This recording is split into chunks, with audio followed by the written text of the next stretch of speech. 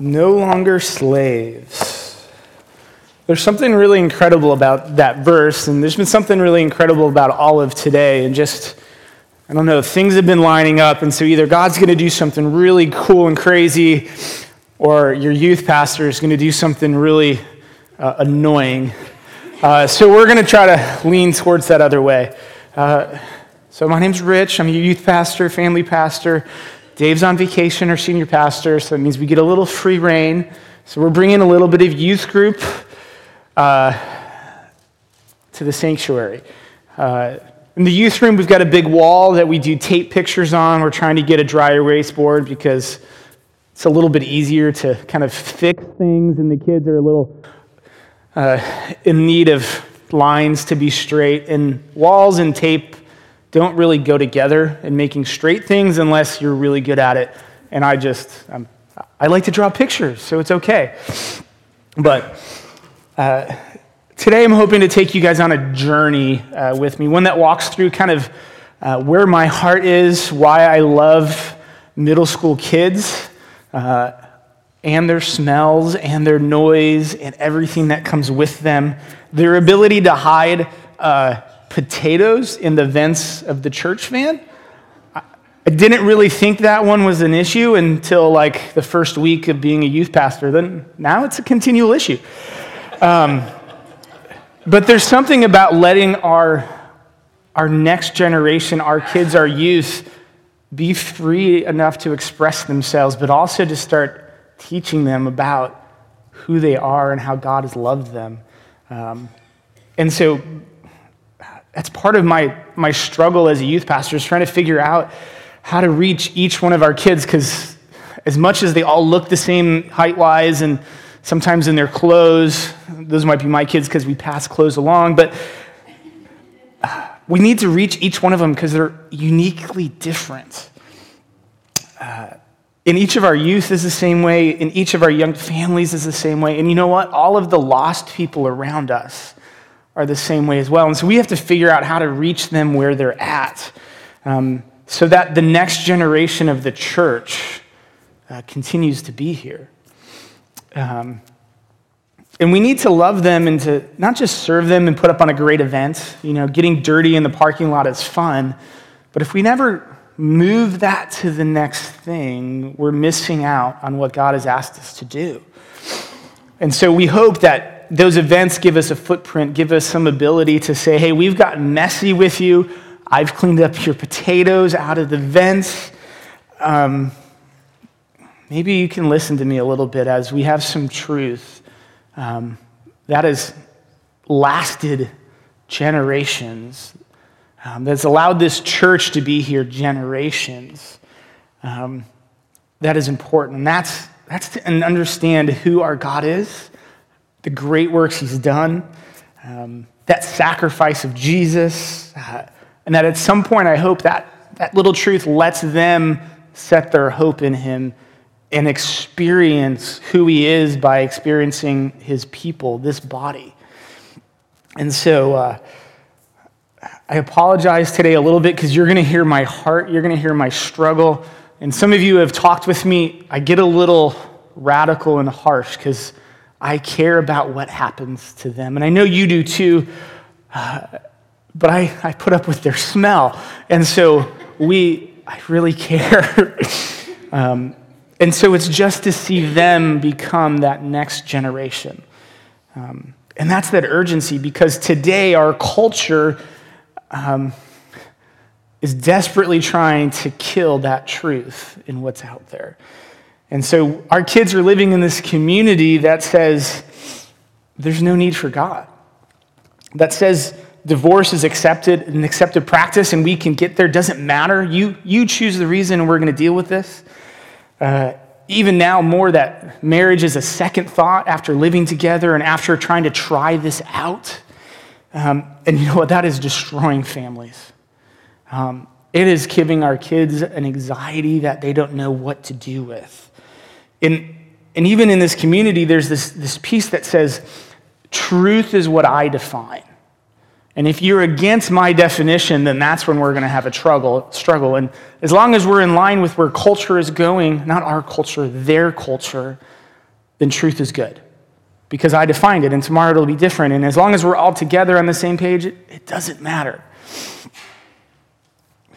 But our community needs that truth. And so I don't have a tape board, but I have 2 glasses of water.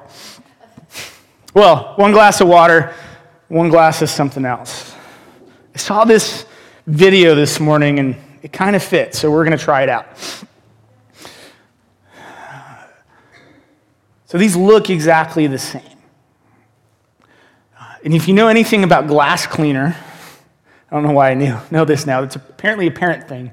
We have to learn things that are going to potentially destroy our children. If you use Windex, Windex isn't naturally blue. We color it blue so it doesn't look like water. And hopefully when our kids go and grab a bottle of Windex, just like my kids grab the squirt bottle in the backyard and start to drink out of it, they will choose the life-giving substance instead of the one that is potentially, and is deadly for them. And someone has to teach them that truth that exists out there. Otherwise, they're going to drink one that looks exactly like it's supposed to, but has definitely a different impact in their life. And the world is okay with putting some color into the poison that we'll put under our sinks and in the bathroom. But it's definitely not okay anymore with putting a color on what that truth is. And so we have a desperate need of reaching our kids with that truth so that they survive. Because the truth is about life and death. That's our understanding. That is the truth we've been given by God, is that one of those will lead you to life and the other is going to lead you to death. And there's nowhere in between. And so my hope, so you get to understand a little bit of where I'm coming from, is why we need to reach our kids and our youth and our families. And not just the next generation as those we can identify because they're smaller than us, but those who are new in Christ and who desperately need to know what that truth is. Because the rest of you who have been around know that when you take that drink, the life-giving side of life that Christ offers, you're not instantly there. We have to grow, we have to mature, we have to figure out what that means. And that's a long commitment. It's been a long commitment in my life, and I'm not even praying hopefully close to the end. And so there's a reason we have that. So we're going to be in Psalm 78 today, and you're welcome to kind of start heading that way. But I want to read to you a different version. I like to kind of look through them, and so I used the Message as I was kind of understanding how our culture sometimes sees things, and it had a great impact to me. It says it this way: listen, dear friends, to God's truth. Bend your ears to what I tell you.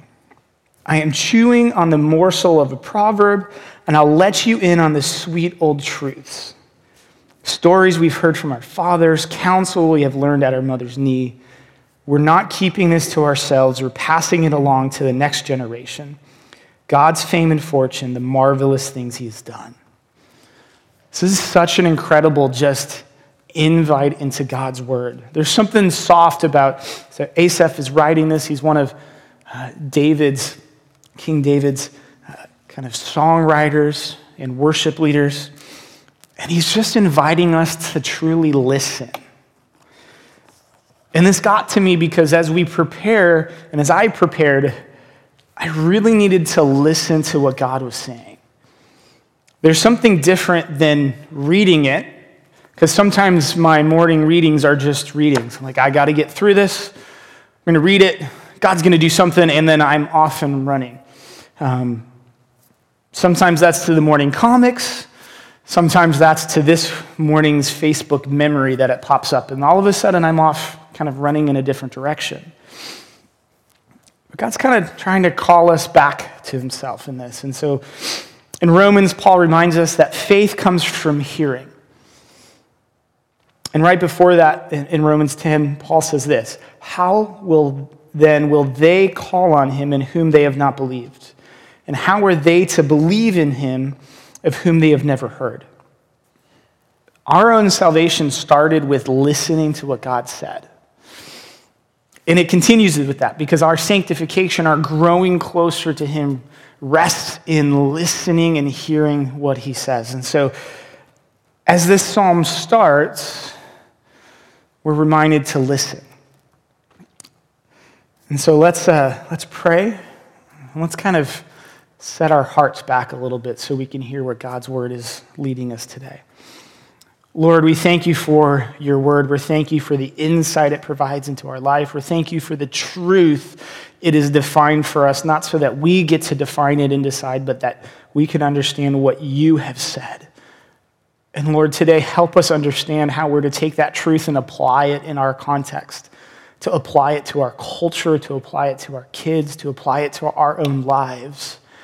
Because, Lord, we know nothing starts without you. You created us in the beginning. You have had the plan to the end, and you are calling us to you. So, Lord, let us listen and hear what you are calling us. In your name we pray. Amen. So, Psalm 78, we are not reading through all of this. Pastor Dave did inform me that this was a large passage, and so not to bite off more than I should chew. So I listening to some wisdom, and so we're going to be in the first 8 verses of this.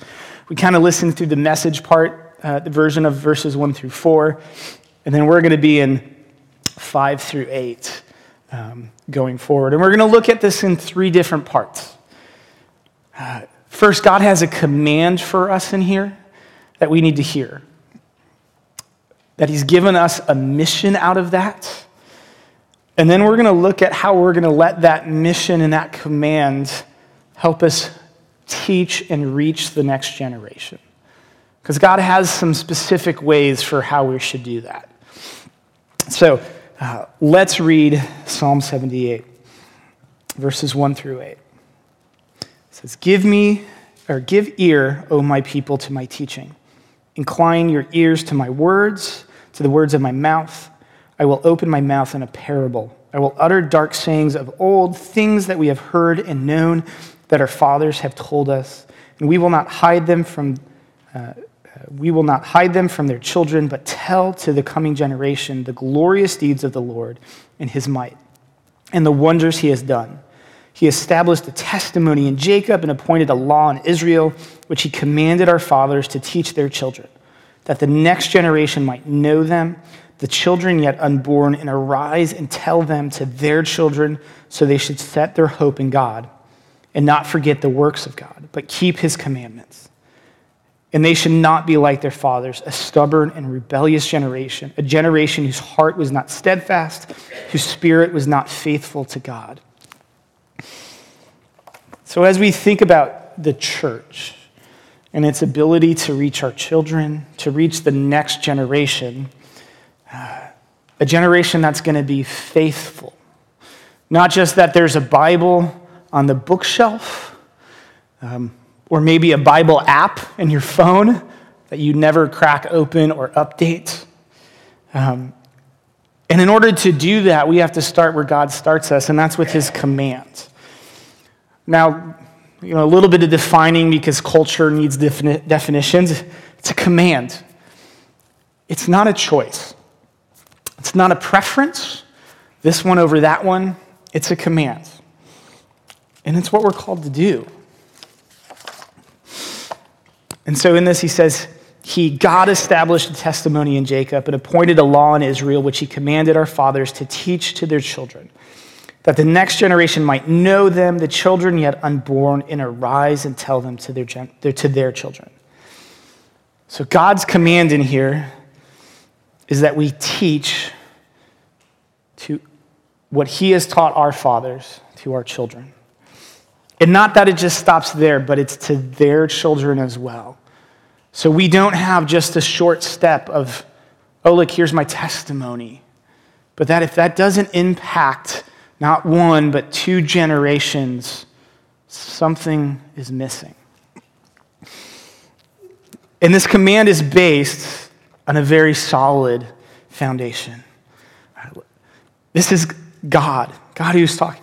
God is the one who established the testimony, right? He is the creator.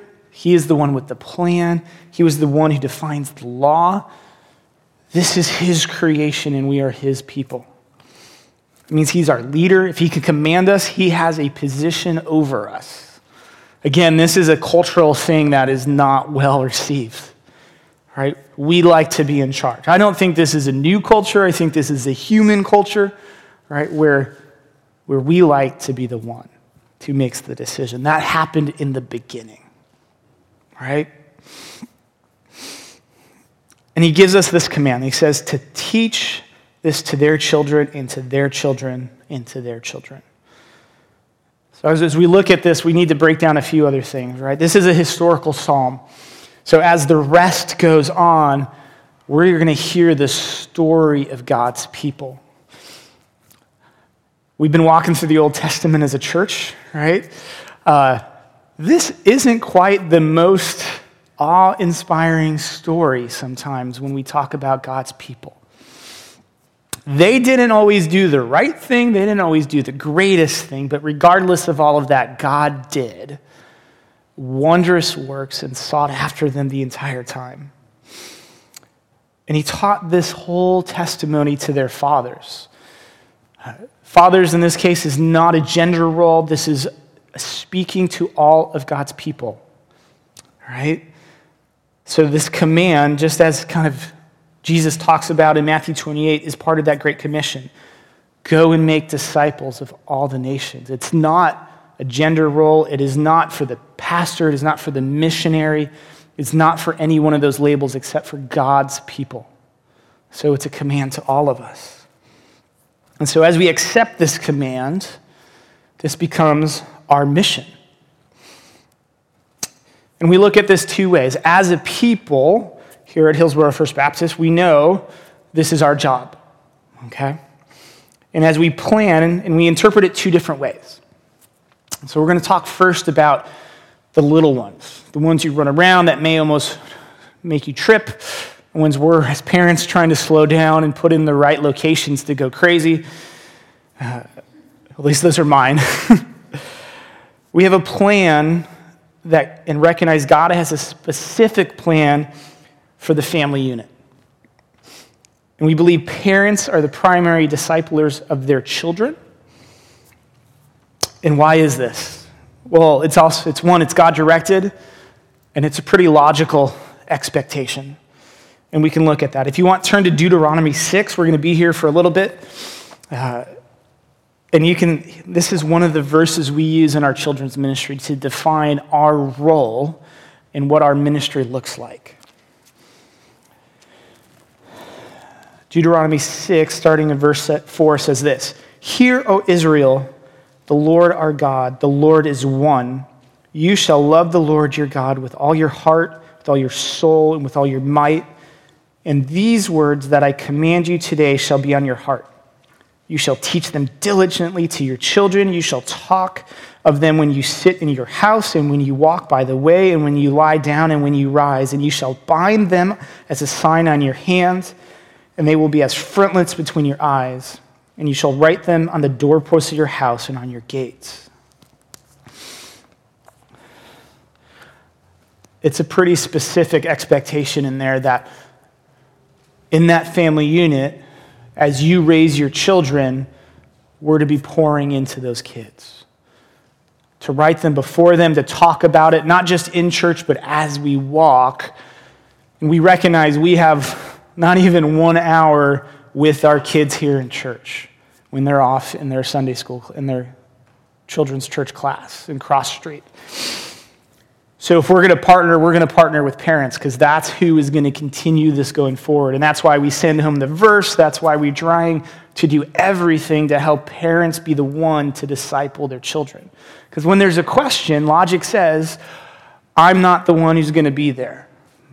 Mom and dad are going to be there. And now let's be honest, we live in a world that's broken. We live in a world that this family unit is not the biblical plan that God says is the best.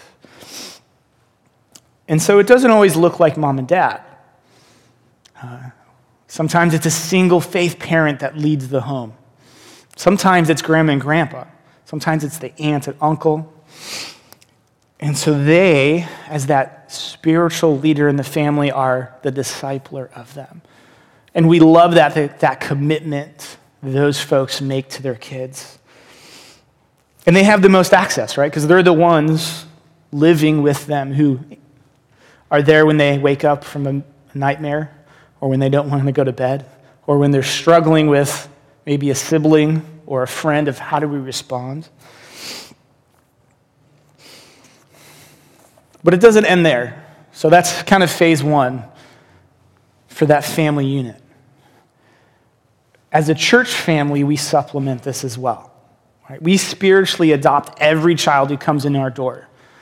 And I know you guys do this because you ask, how do we pray for them? What can we do? But this can be expressed in more ways than just prayer, right? We have people assisting in children's ministry, teaching them for those hours we can get. We will take every moment we can to put that truth so they know what is life-giving and what is poison. We have people giving rides who are willing to, maybe they're not that person, but they can go pick them up and drive them. We have some great volunteers drive us to camp. And then my kids ask some questions, like, why are they here? Why do they want to know my name? Because that's a pretty basic relationship thing. But again, a culture says different, and we're trying to teach those truths. But those are great ways to build relationships and how we supplement that family, right? And then we have people who build relationships, who are the ones who constantly check in, who remember the name, who give them cards, who when they haven't seen them for a little bit, will still go up and say, how are you doing? And even get it wrong. We're like, oh, you live over here. This is your name. It doesn't matter. You tried.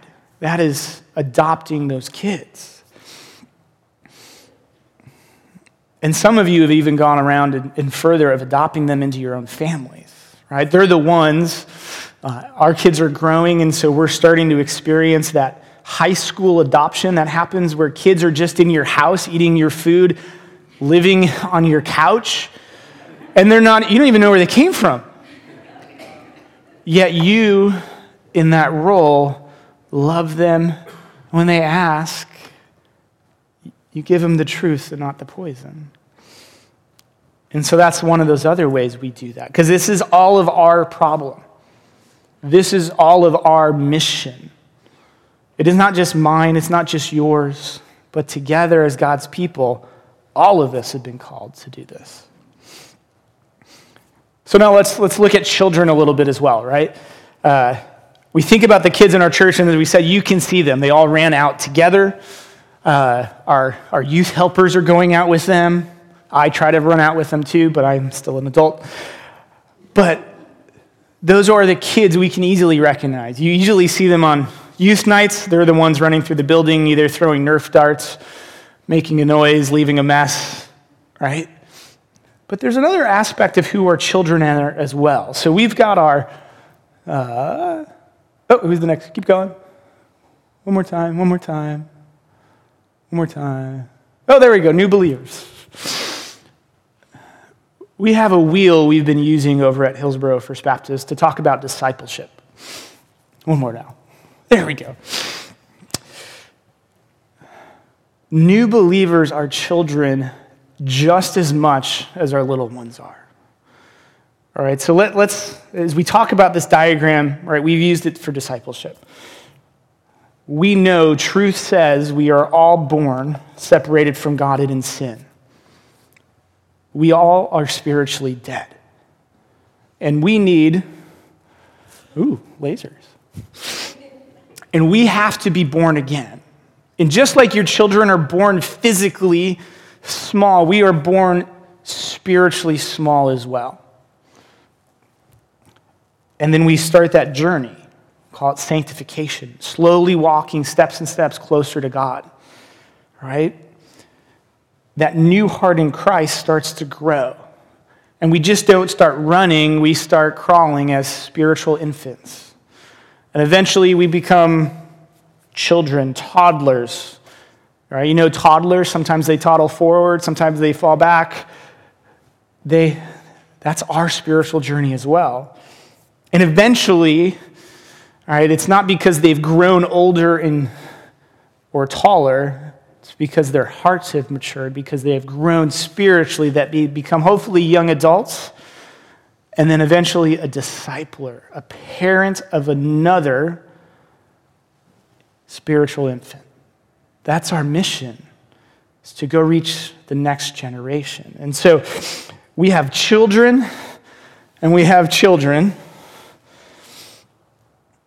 that are part of that next generation. And so when I speak of next generation as your youth pastor and family pastor, yeah, I have a priority in a mission you've kind of asked me to go for. But God has said that this other side is just as big of a part of the next generation as those little kids. Because if they don't grow, we're doing them wrong. If we don't grow all of them as that next generation, we are never going to invite them into leadership. We are never going to give them the baton to say, you have a mission too that you're called to do. Because, right, this is a circle. Hopefully we are born again, we grow up, we learn some things along the way, and we come to the point of becoming a parent of a new believer. And we totally trust and know God has more to do with this than anything we can do. We cannot make this happen, but God will. And He's entrusted us. He's given us that mission to walk them forward. So this new generation, this next generation, young and old, all are in need of this relationship with Christ. And they're beginning in it, just like our kids do. And so how do we teach them? All right, God has given us a command. It is our mission as parents, as the body, as a faithful believer to reach and teach the next generation. So how do we teach them? What do we teach them? Number one is we focus on the main thing.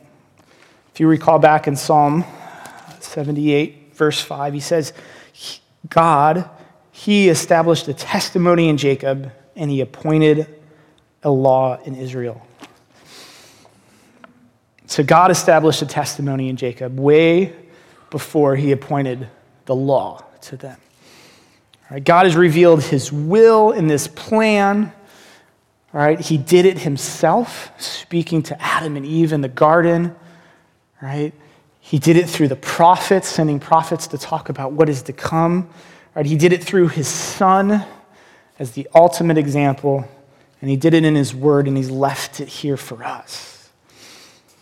And so this is the first priority, is to share God's story long before we ever share that law. So let's validate this. If you want, turn with me to Exodus chapter 20. Some of you know this. This is the 10 Commandments.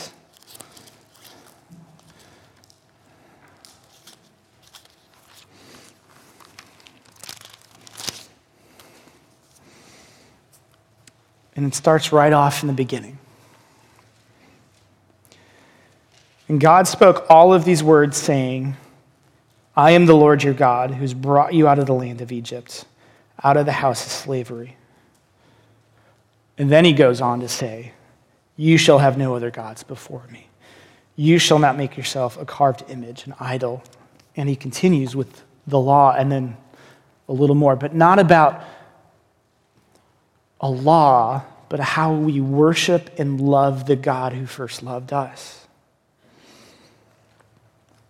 You see, if we don't put the law second, what we create is a generation that is more about following the rules than following the heart of God in everything they do. Because when we taught them the law, they followed the law.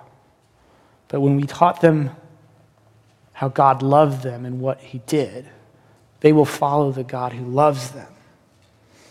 So if you still have your finger in Deuteronomy 6, we can look at it one more way. It's kind of funny how God reminds us of some things. So starting in verse 20, he says this: "When your son asks you in time to come, what is the meaning of the testimonies and the statutes and the rules that the Lord our God has commanded you?" It's interesting, in culture today, we have a generation that is dissecting and questioning every set of law and guideline that has been put before them to try to understand the why, because they don't know it. And God even says, you're going to teach them. Even if you do it the right way, they're going to ask the question, why? Because just like our children ask why, and our spiritual new believers ask the question, why? God knew that. And he said this: "You shall say to your son, we were Pharaoh's slaves in Egypt, and the Lord brought us out of Egypt with a mighty hand, and the Lord showed signs and wonders and great and grievous against Egypt, against Pharaoh and all his household before our eyes. And he brought us out from there that he might bring us in and give us the land that he swore to give our fathers. And the Lord commanded us to do all these statutes, to fear the Lord our God for our good always, that he might preserve us alive as we are this day. And it will be righteous for us if we are careful to do all this commandment, but before the Lord our God, as he has commanded us." So when we teach about the love of God, it will drive us to those next steps of faithfulness, of wanting to obey what God has asked us to do, because he's a loving God, not because he's only that judge, not because he is only an angry God, but because he loves us, we want to do that. So as I was kind of preparing, Pastor Dave gave me some Charles Spurgeon. Actually enjoyed Charles. And he had a great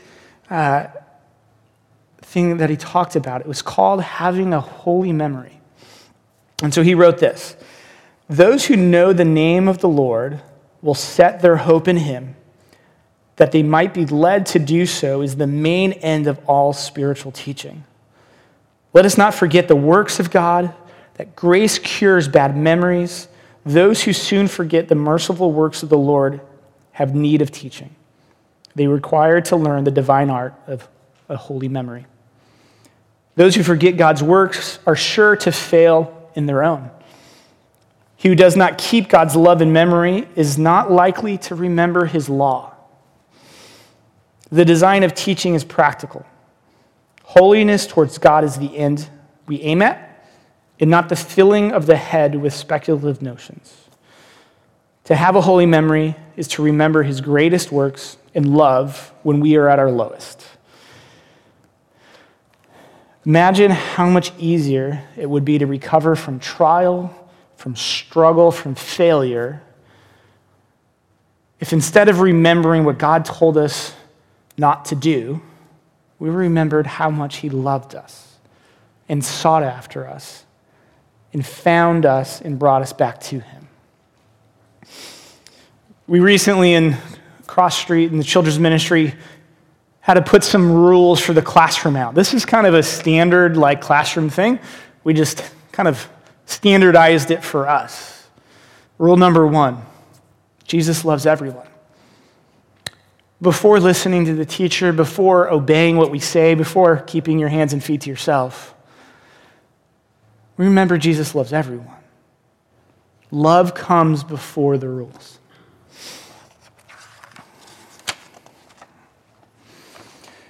So our mission is not just to teach, but to reach the next generation. It's God's command that defines our mission, right? Go teach your children so that they will teach their children to rise up and teach their children.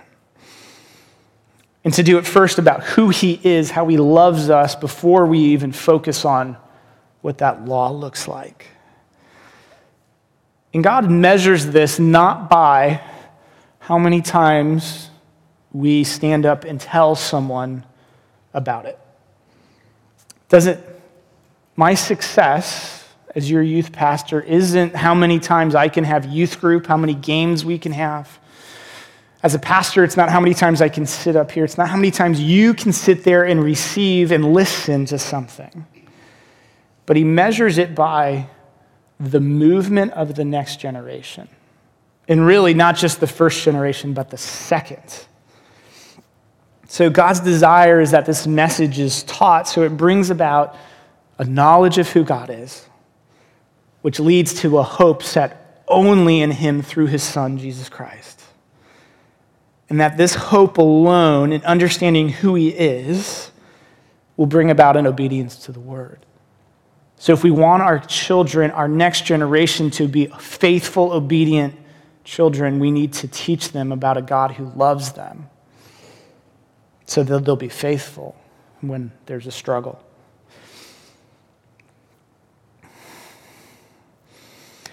And the judgment and the measure of that is that then they will pick up those reins and teach their children and their next generation.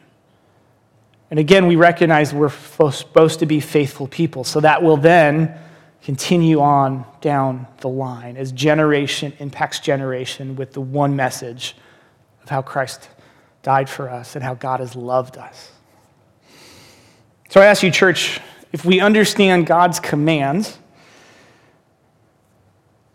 and that it's our mission, that he's really told us to go teach, and not just teach, but to reach the next generation, right? Multiple generations. Like this is 20, 40, 60 years later, and we're struggling in seeing that growth.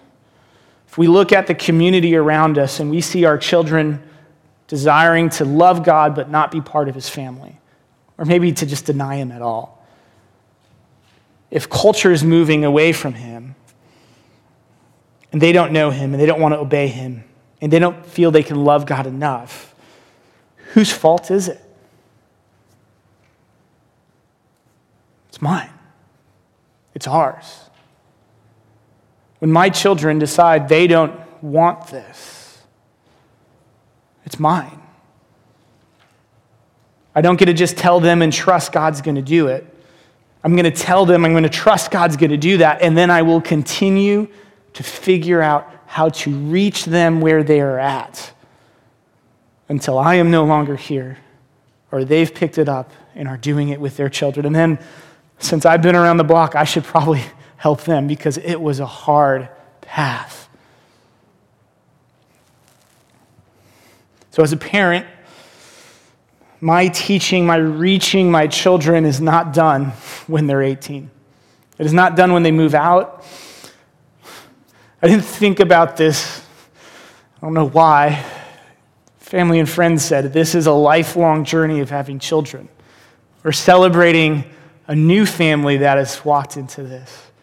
And I'm sure as all of you who've walked with your own children and are walking with those you've adopted, this isn't ending, is it? Your heart is struggling. Your heart is trying to figure out how to do this so that we raise a group of faithful believers who love God more than they love the law and want to see that continue. Now, I'm going to be honest, I connect a lot more with the bottom half of this psalm than I ever did the front half of this psalm. Because I'm just like the rest of God's people. My testimony is not full of grand prophetic greatness. I'm not always making those right decisions. I never have. And so, let's listen to this.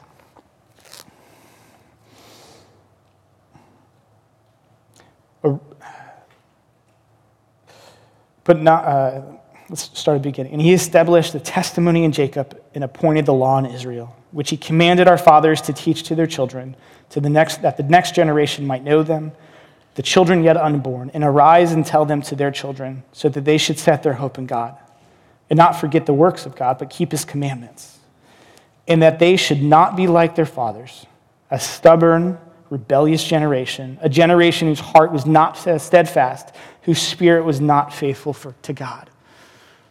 I sure do feel like I can answer that one a lot better than I can say, I am reaching the next generation. My testimony speaks to my failure. My God speaks to his greatness and what he wants me to do. And as we look at this, there is a whole testimony of God's people.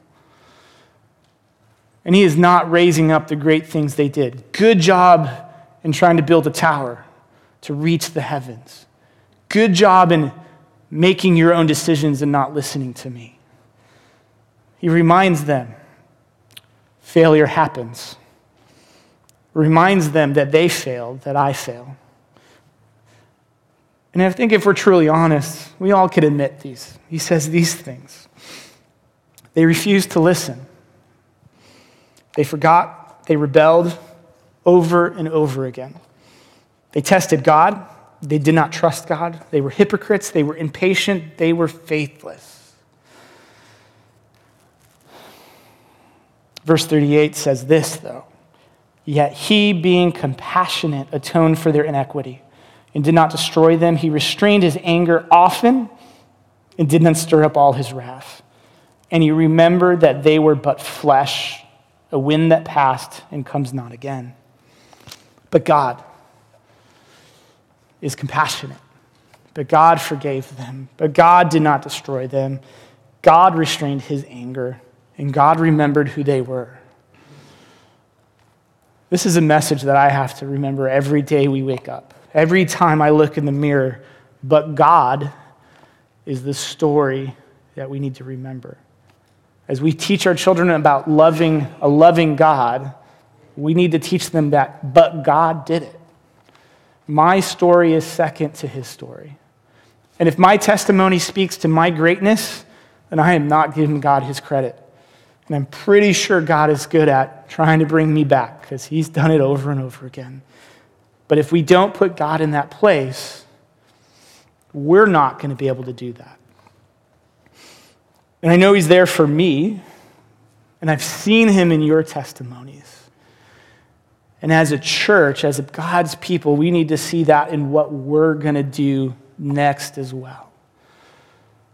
Because I know, and I've had the conversations about the truth that's in the community around us, the truth that my kids struggle with of identifying, is it life-giving or is it poison?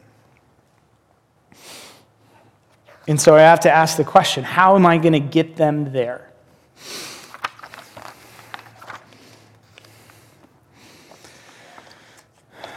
So how do we get there? I have 3 application questions for you. In your sheets, I'm rearranging them. They're going to be correct up here because electronically we can change things faster than we can reprint. I'm going to ask you a question. Are you comfortable with your own story? I want you to go home and read all of Psalm 78. I want you to hear God's story and the story of God's people and the message that over and over again comes out. They refused to listen. They forgot. They rebelled again and again. They tested God. They didn't trust him. They were hypocrites. They were impatient. They were faithless. This is my testimony. I refused to listen to God multiple times, but he did something incredible. I have definitely forgotten who God was. Then he reminded me. I have fought God over things we don't like, things that happen in life, family that are struggling, family that are sick. I don't like the answer. Still God. We all test God, like, God, I'll pray this, but I want to see this answer. And I know sometimes it works. Sometimes it doesn't. And we just sit there until we recognize what God has done. And we can go through that list, But as we read, heaven forbid they should be like their parents, bullheaded, a bad and fickle, faithless bunch who never stay true to God. If we don't start first with getting ourselves right before God and trusting that our testimony of not the great things we've done, but where we've struggled and how God has filled that and how God has loved us, we're not going to reach that next generation because they want your authentic faith. They want to hear your authentic story. Glass cleaner smells an awful lot different than water, and they're going to smell you before they even want to listen to you. So if your testimony can't acknowledge your own struggle, don't try to share it with them. Because they want to hear about how God answered your need, how he answered my need, and how great he was before they even want to listen about how to go about this life of faith.